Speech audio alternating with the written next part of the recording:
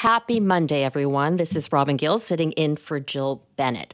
Well, psychedelic drugs have been a contentious issue. Now, the Australian government has given the green light to two psychedelics, MDMA and psilocybin. Starting July 1st, psychiatrists will be allowed to prescribe MDMA for PTSD, a lot of acronyms here, and psilocybin, also known as the main ingredient in magic mushrooms, to treat depression. But where are we at here in Canada?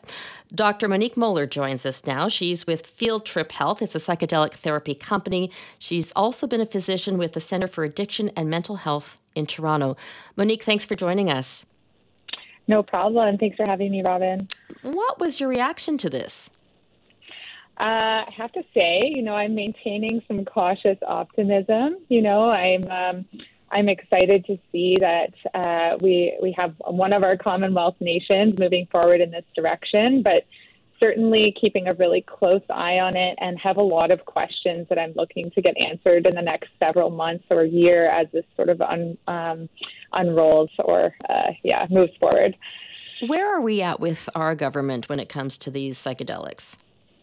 That's a great question. So currently it's kind of province by province decision making. So Alberta in January made an announcement that they would be moving forward in creating its own system for psychedelic assisted psychotherapy where licensed practitioners or approved practitioners would be able to provide these treatments, including MDMA and psilocybin.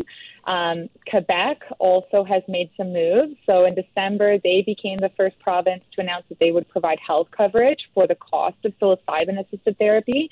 So we're kind of waiting in Ontario to see whether our province will follow suit. I do practice in Toronto and Ontario, but right now it seems to be individualistic in terms of the province level, and we're waiting on the federal government to kind of make a move or a decision. And my hope is that with this kind of decision in Australia, that this is going to be the case for us, not too distant future. Let's talk about MDMA first as a drug. Sure. What are the benefits of this? What types of patients can and can't use it?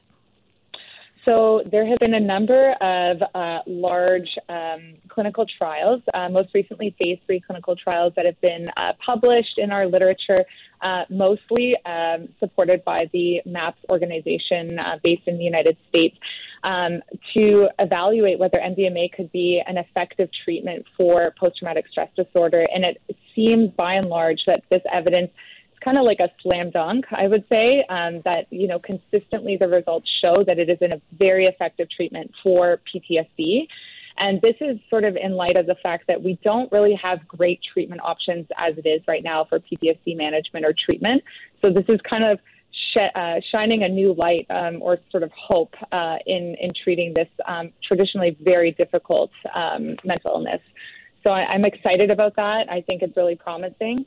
The drug itself is an amphetamine-based stimulant. It sounds a little bit scary, but what it does is it creates a beautiful sort of sense of safety for clients or patients that take it, and they're able to essentially explore and unpack and reprocess traumatic images or memories that may have happened to them with the support, of course, of licensed psychotherapists or highly trained facilitators. So patients are able to essentially move through their index trauma in a safe way, in a safe environment. And doing so helps really relieve the symptoms. And actually over 60 to 70% of patients that are treated with MDMA experience a curative result. So their PTSD is cured after only 3 medicine sessions, which is really remarkable, especially when we compare traditional management today.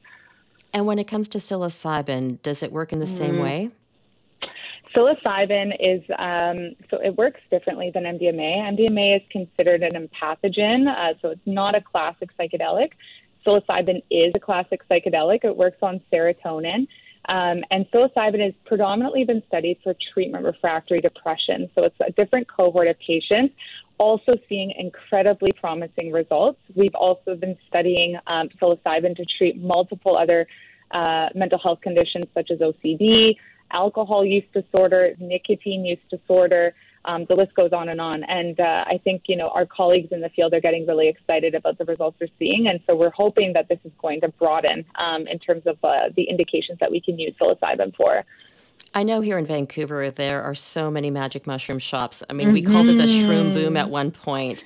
Yeah. And the police don't really monitor it much like they turned a blind eye to illegal cannabis shops, but then cannabis became legal. Is it just a matter of time that mushrooms will become legal?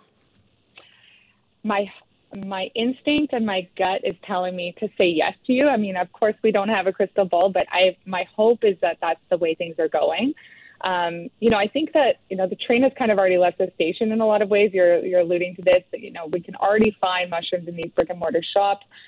Toronto has the same thing, and certainly the underground market we know is booming. And I think it's really prudent now that the federal government steps up and makes these treatments available so that patients can have access to specialized and highly supportive care instead of experimenting and self-medicating on their own or with underground facilitators who may not have adequate training to guide them. So this is really the move I'm hoping that we're going to be able to take soon. But why is there opposition to it?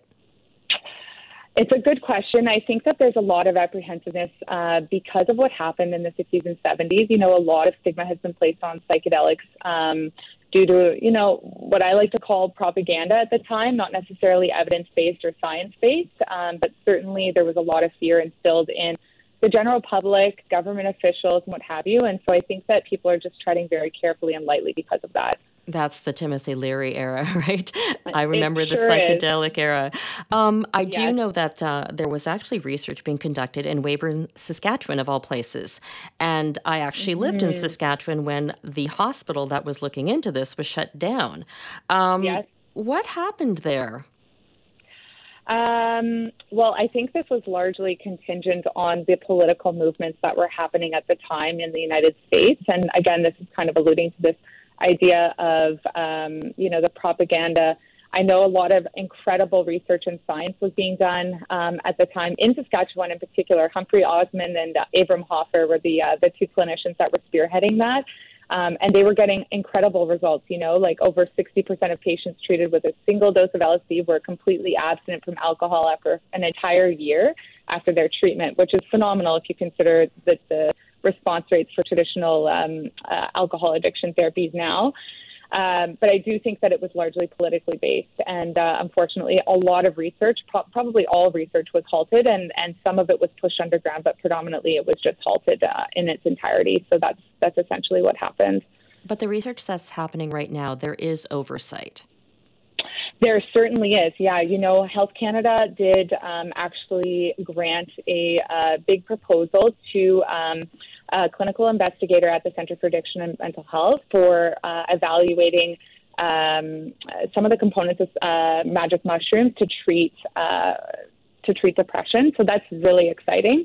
I think that was one of the first big research grants that were approved by Health Canada, and I think that's very telling of the direction in which we're going to be able to go in this country. It's only a matter of time that more research dollars are going to be allocated toward this field, and I think it's about time because I really do believe that these medicines are game changers in mental health care. I think we're going to see a lot more research on this. Monique Moller, thanks for your time. You're most welcome. Thank you so much for having me. Okay, we'll talk to you soon.